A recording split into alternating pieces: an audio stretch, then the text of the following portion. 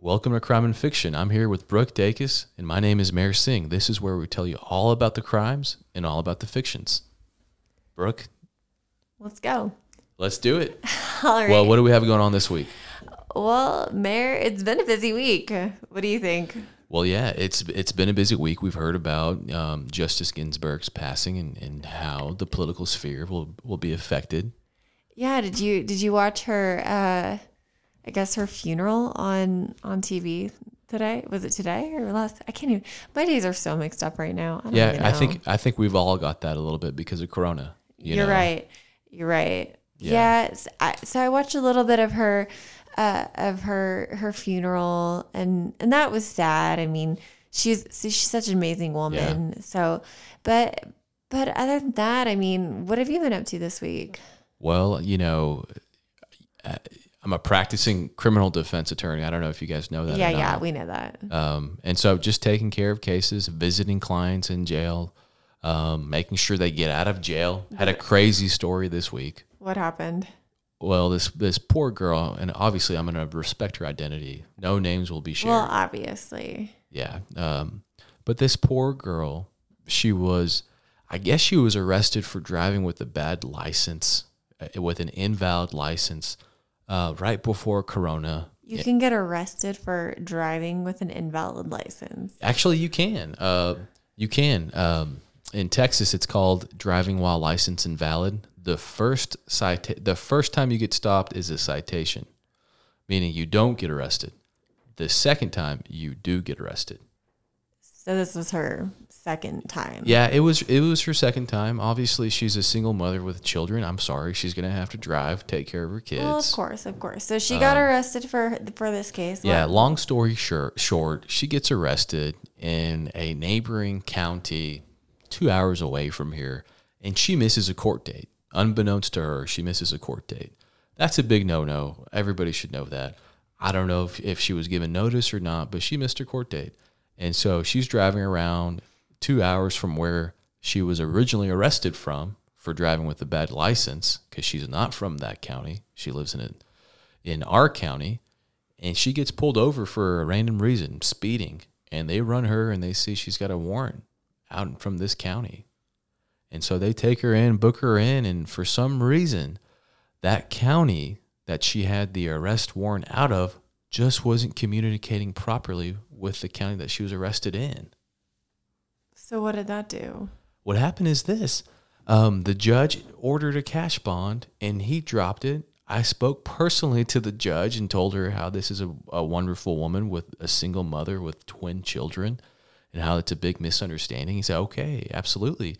I'll drop the cash bond requirement. What do you mean cash bond requirement? I don't a lot of people don't even understand what you mean cash bond. What a cash bond is this. It means if you've got a cash bond of $5,000, for you to get out of jail, you need to procure $5,000, penny for penny. That's typically not the place, okay? Typically, you can go hire a bail bond, and you can just put down 10% of $5,000, which would be $500. So that's a substantial financial effect on her. And so the judge was like, yeah, absolutely, I'll drop it. I get it. It's one big misunderstanding. She's presumed innocent. Let's drop it. But for some reason, the jail that was housing her just did not get the memo. Did they ever get the memo? They did eventually, but it was like prying teeth, guys. It was prying teeth, and it was the most frustrating thing, and it was almost a defeating feeling because she was in there 20 hours too much. Very defeating. She called me 5:30 in the morning. She had my cell phone number, called me at 5:30, and I answered. And she was telling me, hey, they're not releasing me. What's going on? Well, did she get out, or is she still there? No, she got out. I had to make 10, 15 phone calls, 4 or 5 separate trips to the jail, and finally she was released. Wow. Well, I mean, thank goodness you got her out, but that's just a kind of a big cluster, you know what? Yeah, it was. But how was your week, Brooke?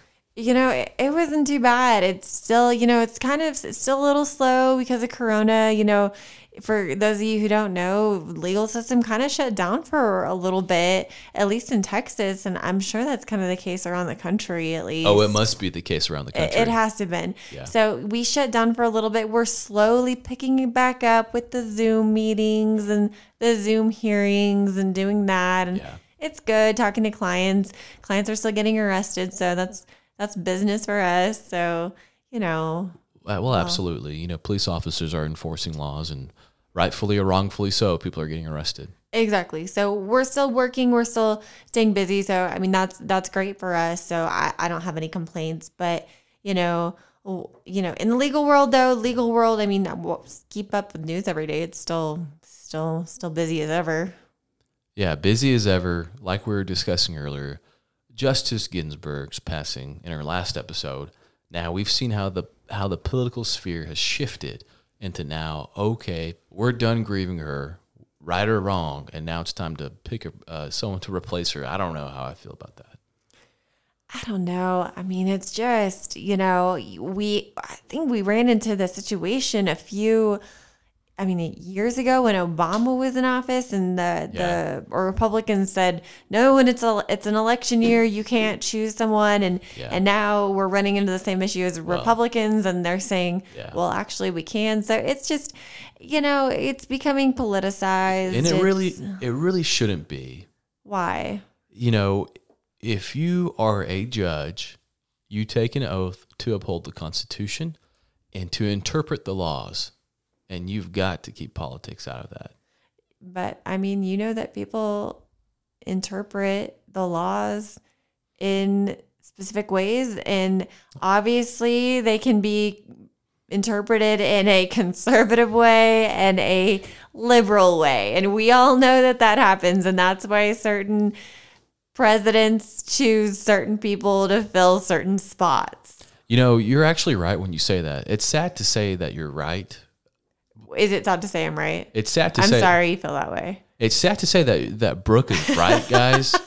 But she is. The thing is, I'm right a lot. That's the problem. I don't know if a lot or just sometimes. I'm not sure. A lot. I'd go with a lot. But she's right here. It's so unfortunate, though, how it's been politicized. If you're a judge, just interpret the law. That's it. You don't need to be making new law. Sometimes new law needs to be made, though. Well, that's not their job. That's the legislator's job. And that's a fundamental aspect of our government. But the problem is that sometimes the legislator creates laws that are ambiguous, that need further interpretation by the courts, such as the Supreme Court. And so, therefore, the Supreme Court is in turn creating law, even though the legislator may have said, this is a law, that the Supreme Court is molding the law or shaping it a certain way because the legislator left it up for interpretation or made it somewhat ambiguous. That we've gone to law school, we've read the opinions, we've done this and that and blah, blah, blah. Yeah. Well, yeah, you're right about that. Shifting gears though, obviously, Ruth Bader Ginsburg passed away, and we'll be keeping everybody up to date on that, and we'll be discussing as things develop. Definitely the new replacement, and if there is one for now, who knows? President Trump apparently is supposed to pick one by this weekend, I guess, which is what, in 2 days? By the time you guys hear this, maybe we'll already have 5 new Supreme Court justices. That'll be like a filibuster. Who knows? Yeah. Well, so yeah. I just hate to see. I don't want to see any mudslinging. I hate to see how. Well, there's going to be mudslinging regardless. You know that. I just want I want this country to stop the mudslinging. That's it. Okay. Well, that's a nice dream, but okay. And then, live in reality. All right. So, I've been paying attention to Ruth Bader Ginsburg's passing and all the political stuff, but also been watching a lot of basketball. I was out sick for 2 weeks. I don't know if it was corona. Do you have the coronavirus? Let me just say this. I can neither confirm nor deny that I had coronavirus. Well, let me ask you this. Did you get tested or did you not? I got crazy thing, guys. I got tested twice. Both results came back negative. But then my doctor apparently told me I got the wrong test. How does that work? Yeah. I got the rapid result test. apparently I was supposed to get something called a PCR test. I don't even know what these things mean, guys. I'm not holding myself out to be a doctor, but let me hear what your symptoms were, and I will Google this right now and tell you if they were consistent with the coronavirus. My symptoms were, it started off as a very, very light, scratchy throat. It kind of hurt when you swallow time to time, but nothing big. Headache developed, and then, about 5 days in, I was just bedridden. Oh my goodness. It was scary, guys. Because I didn't know what it was, and I didn't know if I hit the peak or if it climaxed or if it was going to continue to get worse, because it started out as nothing, and then I was like, oh my gosh, I'm in bed. Did you have a fever? Oh, I had body aches and chills. I don't know if I had a fever. Every time I checked, I didn't have a fever, but I had body aches and chills. Okay. Well, according to the CDC, it sounds like it might be coronavirus. Yeah, and that's what I did. I played it safe and just worked from home for 2 weeks while I could. And when I was working from home, I rekindled my love for basketball. Okay. The NBA playoffs were on. That's true. And, the NBA playoffs, I know a lot of people have been they've been kind of polarizing. Some people are saying, oh my gosh, I'm not watching NBA anymore. I'm not watching basketball. And some people are like, hey, finally some sports during this coronavirus. So, but you've been watching. Yeah, I was more so along the lines of, hey, I've always loved basketball. I always played it when I was a youngster. And then I was like, oh, I always watched it too. So I was like, oh, finally I get some downtime. Let's just watch it. Finally some sports. Yeah. And so how's that been going for you? Well, I'm a big Mavericks fan. Unfortunately, the Mavericks were knocked out a while back.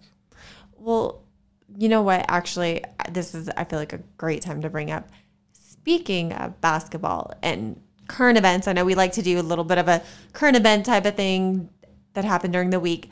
Magic Johnson, who I do know played for he played, I know Lakers. Brooks got it on the tip of her tongue. Lakers. You got the right state, but the wrong team. Magic actually played for the Sacramento Kings. He also played for the Lakers. I'm just messing with her. She had it right the entire time. Okay, I knew that I don't know much about basketball, but I feel like I know the Lakers.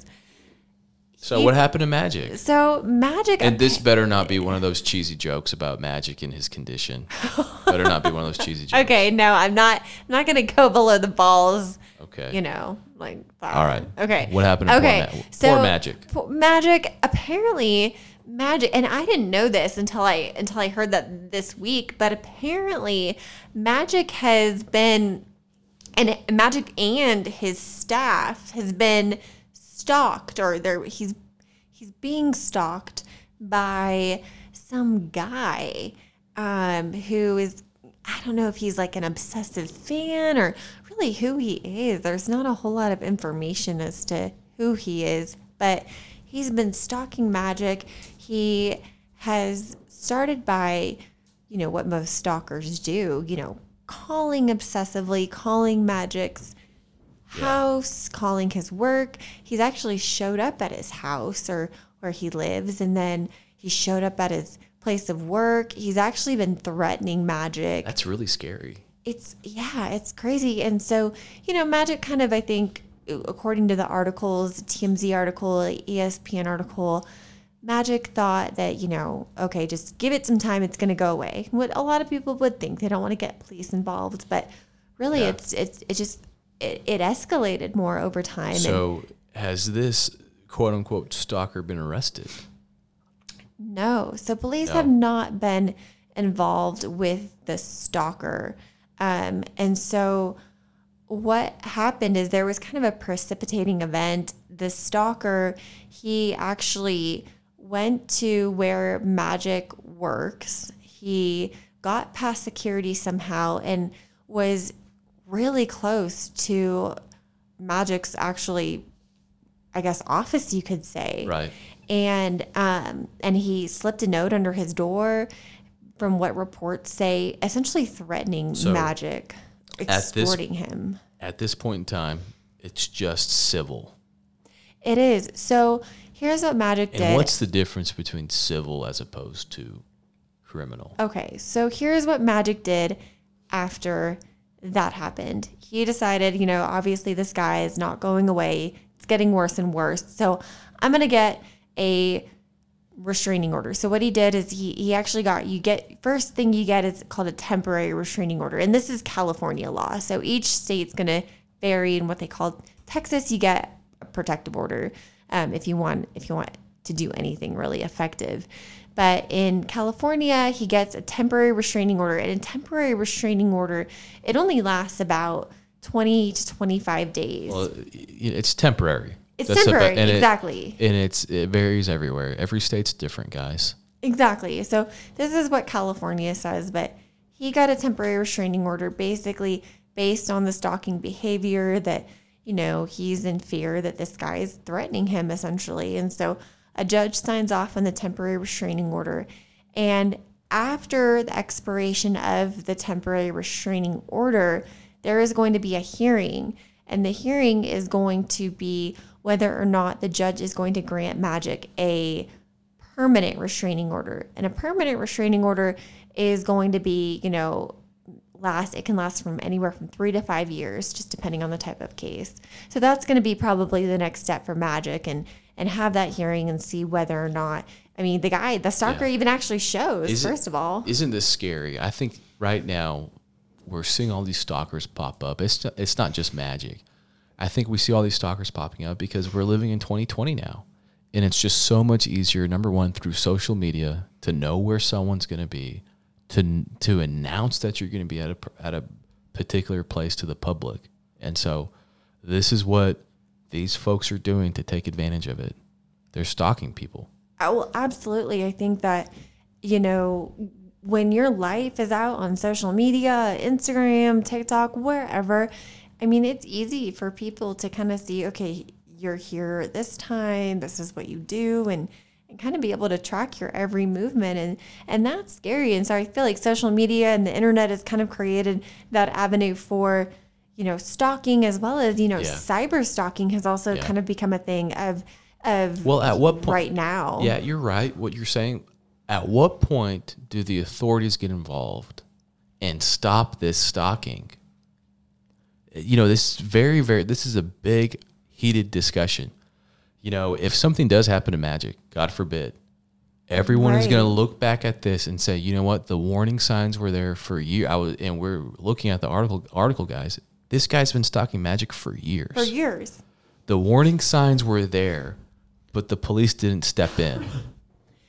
No, but here's the thing is, are police just supposed to know that this crime is taking place? Or are they just supposed to, be able to read minds or know what's going on everywhere? They can't. Yeah. Magic, I think he has some responsibility to report the crime and report that it's occurring. And I don't think he's done that yet.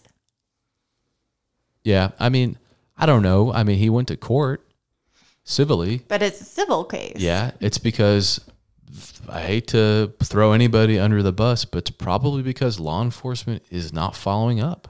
Or he has not reported it to law enforcement because he doesn't want law enforcement involved.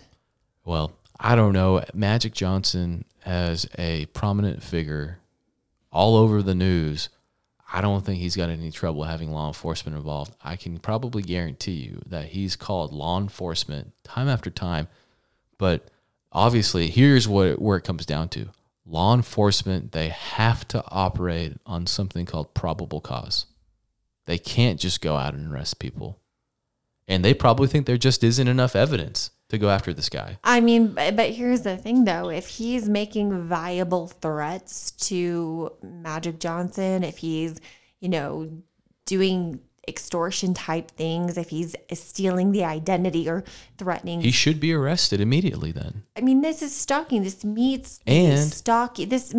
the stalking elements definition. So, who knows? What do you think the elements of stalking would be, just generally? I know every state's different. Yeah. So generally stalking, so stalking and harassment kind of go hand in hand, and harassment is essentially a lesser form of stalking. Exactly. But harassment is essentially repeated harassment attempts, probably by messaging, texting, phone calls. Exactly. that can be a form of stalking. And so, someone who basically by the same common scheme or occurrence is contacting you, is following you, is doing things by, like I said, a common scheme or occurrence. I mean, that is essentially stalking, but there's also something that we call cyber stalking. And that's been a problem in recent years too, because of social media. Oh, yeah. Where, we have these people on Instagram making, threats, calling it, and it's a big problem. Yeah. I mean, we'll see what happens to Magic, but God forbid something happens to him. He's just going to be one of those other stories.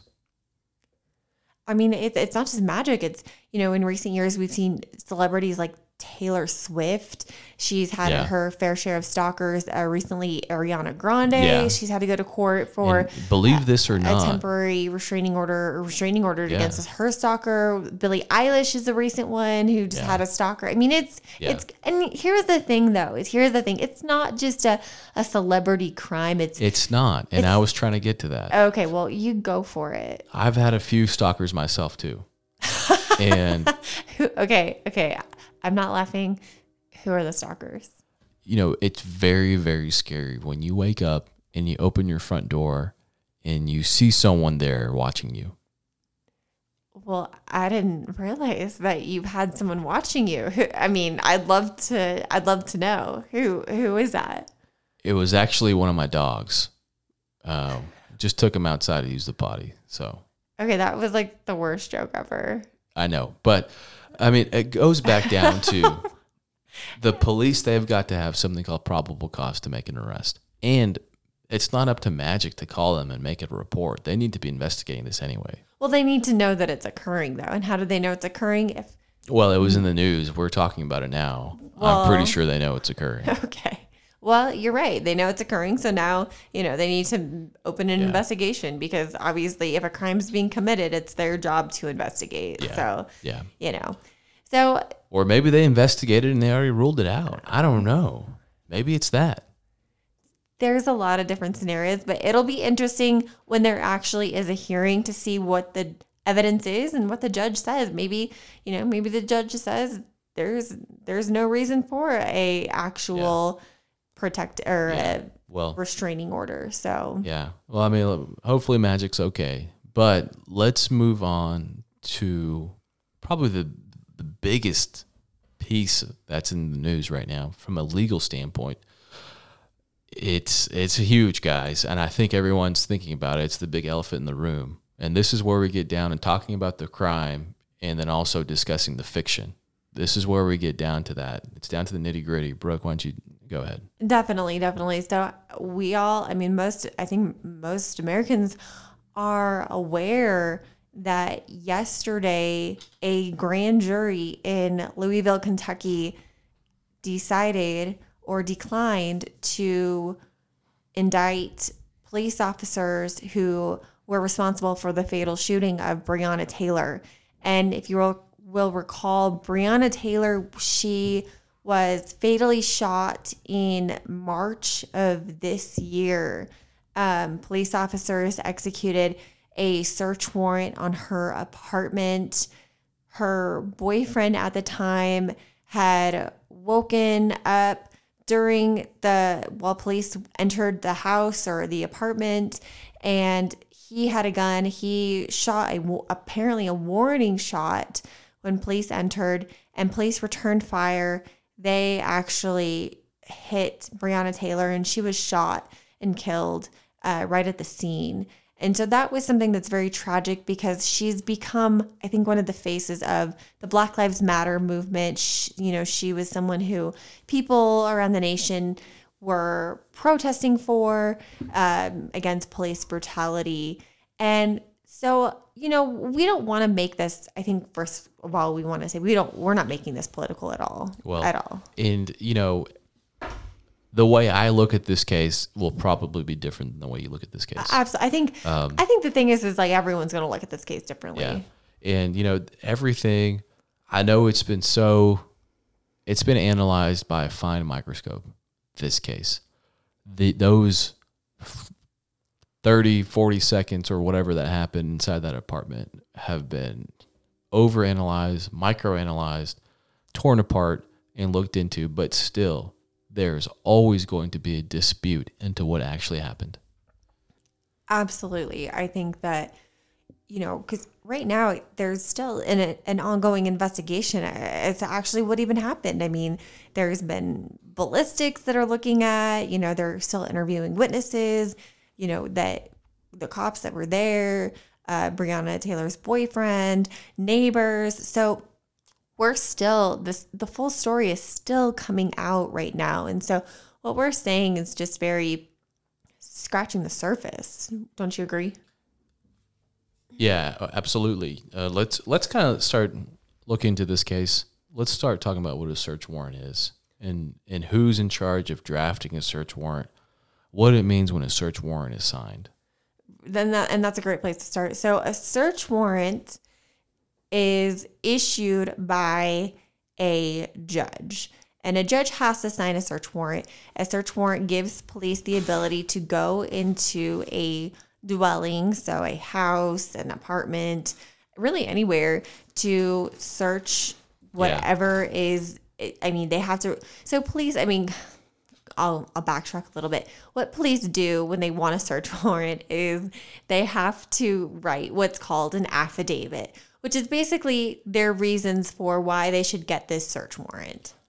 The search warrant affidavit has to go into probable cause, and the statements in the affidavit cannot be conclusory. You cannot just say, I know there are drugs inside that house because I know. You have to go into how you know. What are the facts that led you to believe that there are controlled substances into the house? And it has to amount to something called probable cause. That's what the search warrant affidavit has to do. Let's take another step back. Who writes the search warrant affidavit? So it's going to be the police officers that actually write the search warrant affidavit. Yeah, some sort of law enforcement, whether it's an investigator, police officer, whoever it is, or some confidential informant involved in the case or whatever. That's where to go all in. But it's the police officer that writes the affidavit. Exactly. And there has to, and you're right, Mayor, there has to be, what we call in the legal world specific and articulable facts that amount to some knowledge that a crime is being committed or has been committed. And it can't just be a guess. Yeah. Well, I guess I saw him near a drug house, so I'm assuming that he probably has drugs. No. That is not going to be enough for probable cause. Yeah. And, and then you also have to be specific in what you're exactly looking for. Right? Exactly. It can't be just kind of a wild goose chase. Like, well, I'm looking for just really anything that could have drugs in it. Let's be honest. If you go inside anybody's house right now and you're looking for some sort of contraband or something that's illegal, chances are you can knock on 10 houses and 9 out of those 10, you can find something good. Absolutely. I mean, I think, when with such a broad definition of contraband, I mean, so that's why the burden is on the state or the police or the government to be specific in what they're looking for in the search warrant affidavit. Exactly. And so then when they present the affidavit to a judge, because they have to present it to a judge. So that's the next step. Exactly. Ultimately, the judge decides on whether or not this search warrant actually is issued or not issued. Exactly. So a judge then has the duty to look at the affidavit, to read the affidavit, and determine whether or not probable cause exists to grant the search warrant. And if probable cause does exist, then they will sign a search warrant authorizing police to search whatever is stated in the affidavit. And that authorization to do a search of someone's residence, typically that's what a search warrant is, usually 9 times out of 10 asking, hey, let me search this building or let me search this house. Not usually, there is a time limit on how good that search a time limit on when you can now go conduct that search. It's called staleness. That's the legal principle. And usually, it depends on the state. I know in Texas, it's about 3 days. It's 3 days in Texas. So if the judge signs it today, well, It's ticking. You better go there You better and effectuate the search. Exactly. And so in Breonna Taylor's case, and bringing it back there, Yeah. police And were... they asked for a no-knock. So let's talk about that. So I'll go ahead and say that police did have, according to the facts, according to the articles, that police had several affidavits, and they went to a judge, a district court judge, or circuit court judge, and requested, several different search warrants because police believed that Breonna Taylor's ex-boyfriend... What were they looking for? What were they looking for? Evidence of drug-related activity. Okay. Because they had reason to believe that Breonna Taylor's ex-boyfriend, who has, previous arrests for, drug convictions. I mean, he's been involved in narcotics. And so they had a reason to believe that he was involved in it. They also believed that, maybe she was involved in it too from some of the evidence that they had gathered. And so they went to a judge for search warrants for her apartment, as well as, her ex-boyfriend's place too, and several other locations, actually, not just those two, but I believe it said that there were maybe 5 in total. Yeah. And again, like we said, the facts are always going to be in dispute. And now, no knock, whether they knocked or didn't knock, that's a fact in dispute. It is. And so, but the fact is that police did ask for a no-knock warrant. Yeah, the fact is this. No-knock warrants are legal. If a judge signs off on it, the judge signs off on it. So that tells you how important judges are that are elected. How important it is that a judge actually sits there and really reads this search warrant. Think about this. If you sign off on a no-knock search warrant or any search warrant as a judge, everybody's life now is in danger. I don't care who it is, right? We've seen it here with this case. All the police officers, their lives were in danger. How about the people inside the house? Or the apartment, or whatever dwelling they're searching. Absolutely. Anytime there's a no-knock, danger. But you also have to think maybe no-knock warrants are necessary to some extent. Yeah, I would say they're necessary from a legal standpoint. They're there to preserve evidence, right?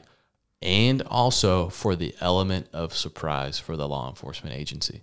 Think about it this way. If you hear somebody knocking on your front door and you are a drug dealer, you've got contraband here. The first thing you're going to do is, number one, flush all your drugs down the toilet. Oh, absolutely. Or throw them out the window, or eat them, or I don't even just get rid of them. That's what you're going to do. Law enforcement's outside. You're going to get rid of them. And then the next thing that you will do, if you are really a sinister criminal who's really a drug dealer, you might go ahead and get your gun. Exactly. And we've seen that before, though. And try to use it against law enforcement. So exactly. that's why no knock's there.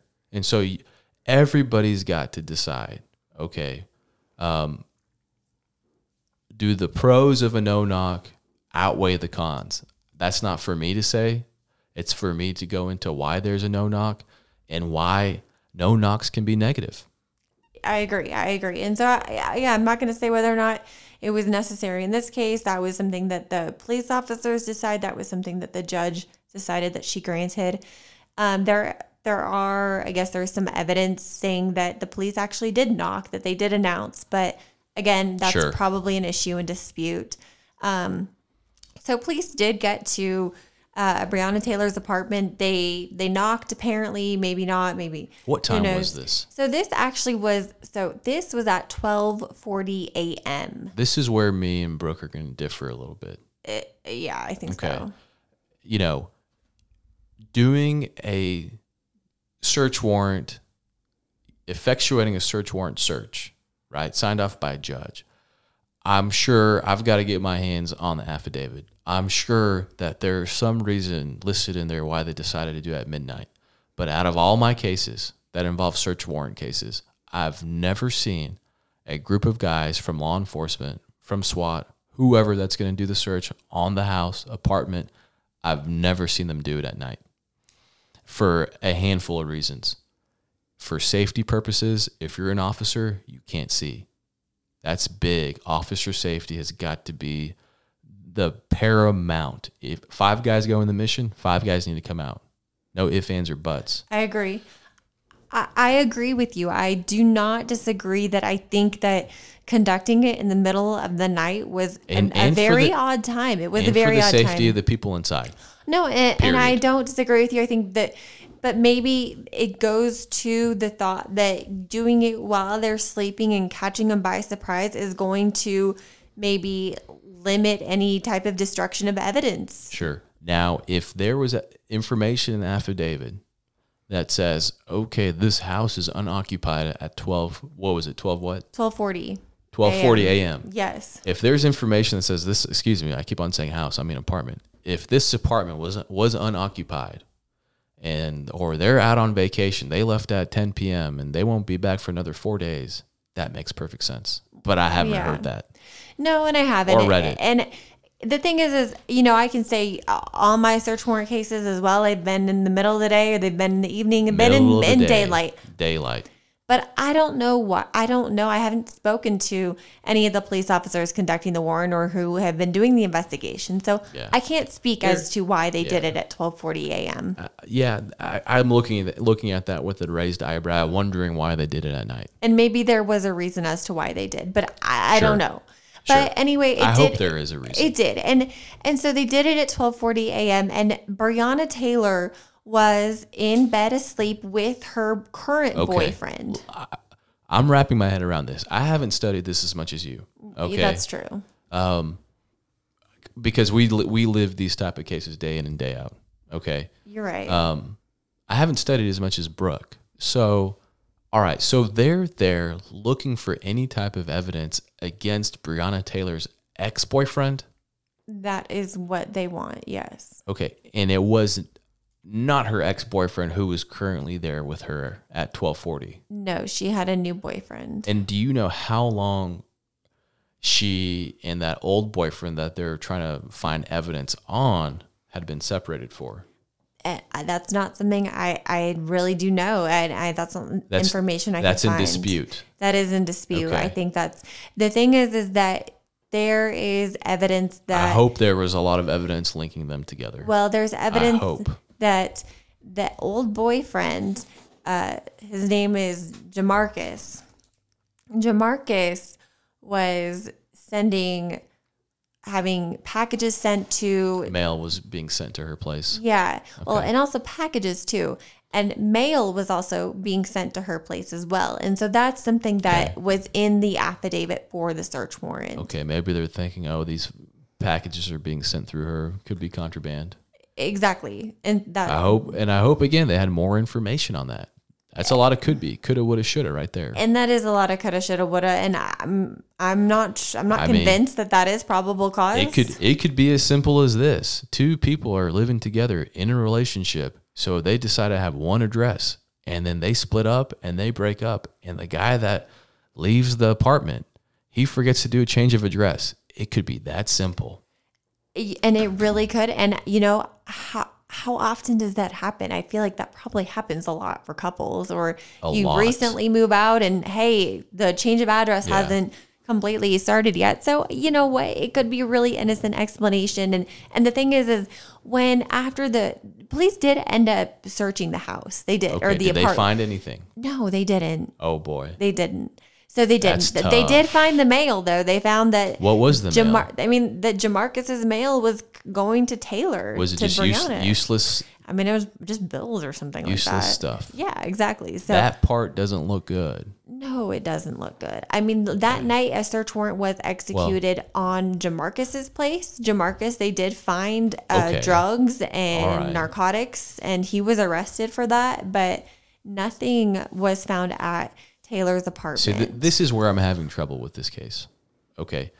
And I want to go back, and we have a lot to talk about this, guys. we're 40 minutes into the podcast. We may go a little bit over today because this is very important. I want to go back to the judge. And that's it. I am so tired. I'm sorry, I have to say this. Okay. I am so tired of judges. And this is not a blanket statement at all, okay? There are great judges out there that do a thorough job. But if you are a judge and you get an affidavit that is asking for a no-knock, now that's in dispute. Seems like they did do a knock. But if you have a warrant, if you're signing off on an affidavit asking for a no-knock search at 12:40 in the morning, you better believe that you need to make sure, read the damn affidavit 10, 15, 20 times and see if there is probable cause. Because it's always tough whenever there's a search and contraband is found or isn't found. But the fact that contraband wasn't found, that's got to tell you that that affidavit was probably very weak. And I don't disagree with you. I think... Or not based on facts then. You know, maybe it was or wasn't based on... I mean, maybe it was based on facts. I can't speak to that. I can't speak to the investigation, what they did, what they found. But the thing is regardless of what the police were asking for, I think any search warrant, I don't think that any judge needs to be rubber stamping what police do. Absolutely not. Because I think that, while we like to think police, they're great guys, they're good people, and a lot of them are. I'm not saying that they aren't, but I think that they jump to conclusions. You get caught up in the moment. Yeah, absolutely. Police officers just want to do their job. That's it. But they don't have the opportunity to sit back, relax, do a legal analysis. That's not their job. They're trying to do something else. They're trying to enforce the laws. And if a judge is going to sign off on it, then the judge signed off on it. Yeah. And so I think the judges have the responsibility to look through, to sift through that affidavit to make sure that it actually amounts to probable cause. And have the balls not to sign it. Absolutely. Because I think that when you have a judge, and honestly, in my practice, and what I've seen, judges, there are judges, and I know you've seen it too, judges who have the reputation of, they'll sign anything. Oh, yeah. And that's not a good reputation to have. That's horrible. It's awful. That's horrible. You don't want to be known as that judge. That's called not looking at the Constitution and not following it. Yeah, exactly. What's happening to our society. And that's not what's good. And that's how you end up in situations like this. So if you ask me right now, obviously I don't have all the details, right? Right. But based upon what I've read and heard, there was something fishy with the search and the affidavit. Don't know if the judge should have signed it. I don't know if it would have held up in court. What happens is this, guys. Let's just say, for example, the judge that signed this affidavit into a search warrant, let's just say there was not enough probable cause supported by facts. Let's say there just was not enough reason to search. What would happen is this. Obviously, the judge signed it. They would still search the home. And then if they found any contraband, then Breonna Taylor or whoever else they arrested because of the contraband, then they would have to get their own criminal defense attorney, and then they would be able to fight. Right. They would be able to potentially suppress the contraband that was seized based off of the fact that the warrant should have never been signed. Exactly. But I think I want to get to the biggest issue here. The biggest issue is, okay, so they got the search warrant, and whether we like it or not, it was a lawful search warrant. That's because true. It was signed by a judge. I mean that's just a fact. That's true. It was lawful. Yeah, if you're one of the guys on the team, on the SWAT team or whatever team they call it over there, you've got the right to do it. You do. So they're there to execute a search warrant. At the time they're there to execute it, whether we like it or not, they're there lawfully.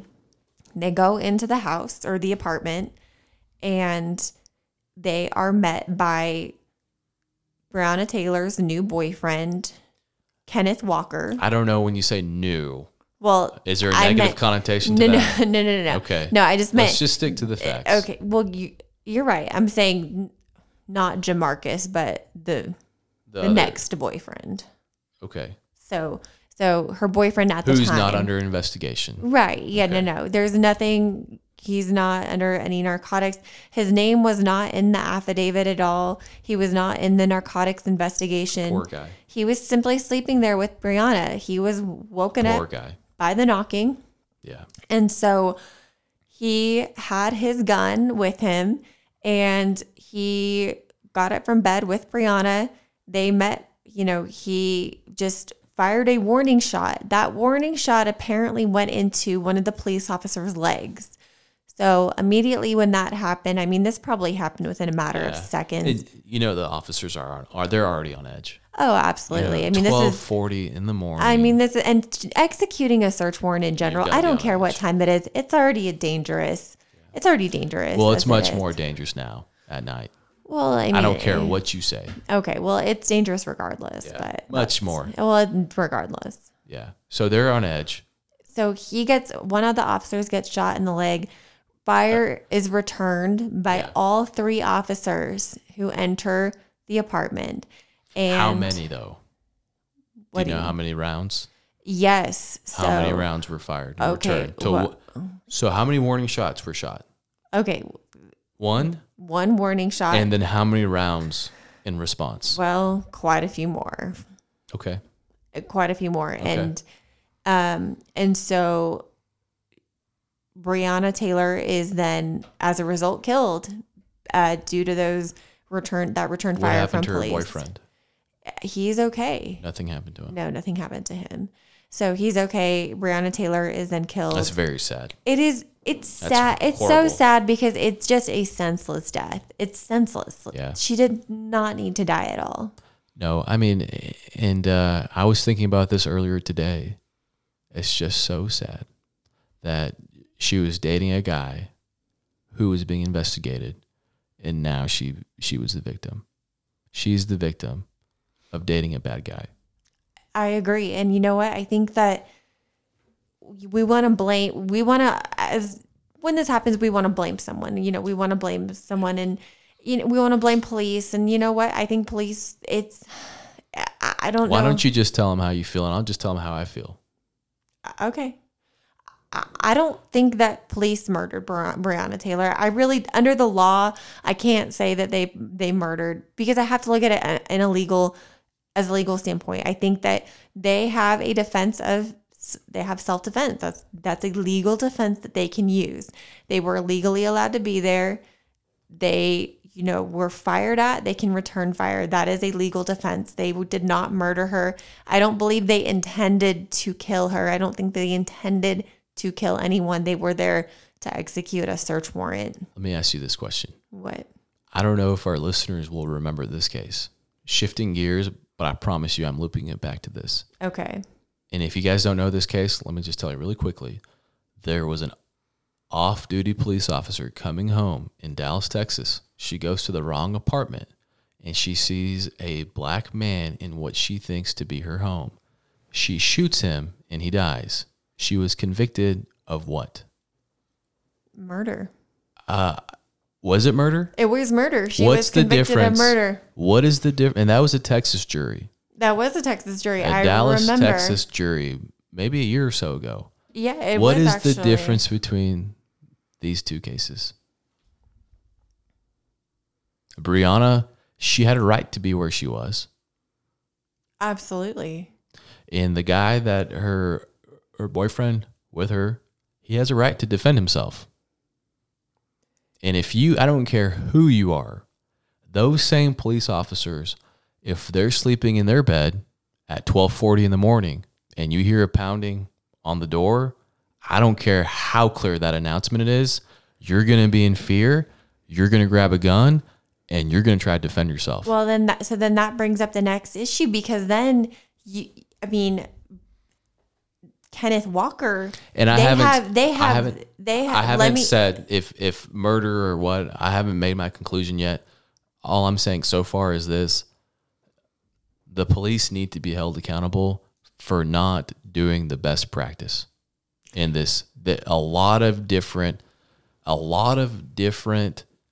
things could have been prevented, had they just gone about the search it differently. But is the best practice convicting them of murder? Every time that, because obviously the system is imperfect. We know that a search warrant is not going to be executed perfectly every time. So if it's not executed perfectly, does that mean we're going to convict them of a criminal offense? I don't think we convict them of murder, because if you take a deeper step back, these officers, they're just pawns in this damn system. They're just doing what they're told. Right. And there's something in me that's holding back and leashing out against the cops completely. It's against the superiors. Okay. I don't know how high up this goes. The district attorney needs to be overseeing this case. The judge, the chief of police, or however the system works there, they need to have a policy that says, hey, you don't go there. I don't care who it is. I don't care if this is El Chapo. You don't do a 1240 search unless you have complete officer security down, unless you've got surveillance inside somehow, or that, hey, these people are gone. You don't do 1240 searches at night. Yeah. And those cops, no, I agree. Those cops are just small pawns in this entire damn justice system. No, and I do have to agree with you. And the thing is, you bring up the Amber Geiger case, actually. The Amber Geiger, she killed. That's right. She killed Botham, I think, was it Gene Botham, or I'm sorry, I'm blanking on his name. It's Botham Gene. And I don't believe that it was murder. I really don't. I believe that it was a self-defense case. I really do. She really legitimately thought that he was a intruder in her apartment. I think that where the prosecutor got her was when she testified and she said that she intended to kill him because she felt like her life was being threatened. But I think that she kind of got, and honestly, there's an appeal right now, and I think that's a completely different podcast. Yeah. But I will just go ahead and put on the record, I do not believe that that should have been murder. Okay. And I'll go ahead and just say that. But okay. And going forward like this, I don't think that the officers intended to kill. Looking, my legal conclusion is this. Okay. I don't know how Breonna was shot and killed. If she was aimed at point blank, I don't know how far they were, the visibility, the struggle, everything is moving so fast. Right. But if she was shot at point blank and there was not a weapon on her, whichever officer shot her at point blank, there should be a conversation about murder. Now, if it was probably what I think it was, I don't know if I think it was this or not, but if it was where, it's a chaotic scene and cops are just shooting their guns in every which direction, I think that's manslaughter. I don't think that. And what did the grand jury return? They did not indict any of them on any murder charges. They only one indictment. Only one cop was indicted, and it didn't have anything to do with Breonna Taylor's death. It was. What did it have to do with? It was, I want to say, wanton. What was it? Disregard. Yes. Something along those. Wanton disregard, and that was just for shooting essentially blindly. Shots into another apartment, basically, not having any regard for the human life in the other apartment. And also, and quickly, murder is intentional. You look at someone, you shoot them, that's murder, okay? Unless they're self-defense. Okay? Right, and that's a defense. Manslaughter, yeah. It's a big, I'm sorry, it's huge. It's a huge defense, okay? People's lives are turned upside down and, because of a few seconds in time, can be the difference between a murder conviction or a self-defense acquittal. Few moments in time. Timing is everything. But murder versus manslaughter. Manslaughter means you recklessly killed someone. Murder means you did it on purpose. Okay. I don't even know if we can get to manslaughter. Yeah, honestly, and you're saying you don't even get to manslaughter. I don't think we get. I to say manslaughter. maybe there could have been some. You know what, and you know what, I would like to know from the listeners what they think. Yeah, absolutely. And so you know what, you guys can contact us by going to our website crimeandfiction.com, just contacting us, or you can email me. I'm pretty good at email. It's brooke@crimeandfiction.com. Yeah. Tell us what you think, because I think this is such a big issue right now, and people are very opinionated, which is good. I think it's good to have an opinion on this. I think the more focus we can get on our criminal justice system, the better. I agree, because you know what, there's room for improvement, but I do think there's a lot of room for a lot of improvement. Well, absolutely. But I think that also, you know, what's happening right now, why the officers weren't indicted. I mean, it's not because, I don't believe it's because they hate Black people, because they're bad people. I think they legitimately were doing their job, and they were trying to defend their own selves. Yeah. I also want to comment on what it means to be a criminal defense attorney in a situation like this. Okay. Very, very tough to defend these officers. It is. That is hard. You're kind of stuck between a rock and a hard place. And typically when there's a grand jury proceeding, every state's going to have their own small quirks and differences. That's just the way it is. We're in the United States of America. But typically, you may have the opportunity to present evidence to a grand jury under special occasions. The district attorney's office will let you do that. That's only if they let you do it. I bet you they probably let them do it in this case. Oh yeah, and I'm sure if it's your average guy who gets arrested for a random crime, they're not going to let a defense attorney go in there and talk to the grand jury. I'm telling you right now, I know the criminal defense attorneys for the police officers work their asses off. I can tell you that. I can tell you. But what I can also tell you is this: they were probably given a little bit more special treatment because their clients were officers. Yeah. And you can't deny that. You're right. I think that it's a hard job to be a criminal defense attorney for an officer, especially right now with what's going on in. But is it right that they were given a little bit of special treatment? You know, whether if it wasn't them, we know under this same fact scenario that the officers who are now being possibly investigated for criminal offense gets a little bit of preferential treatment from the district attorney's office.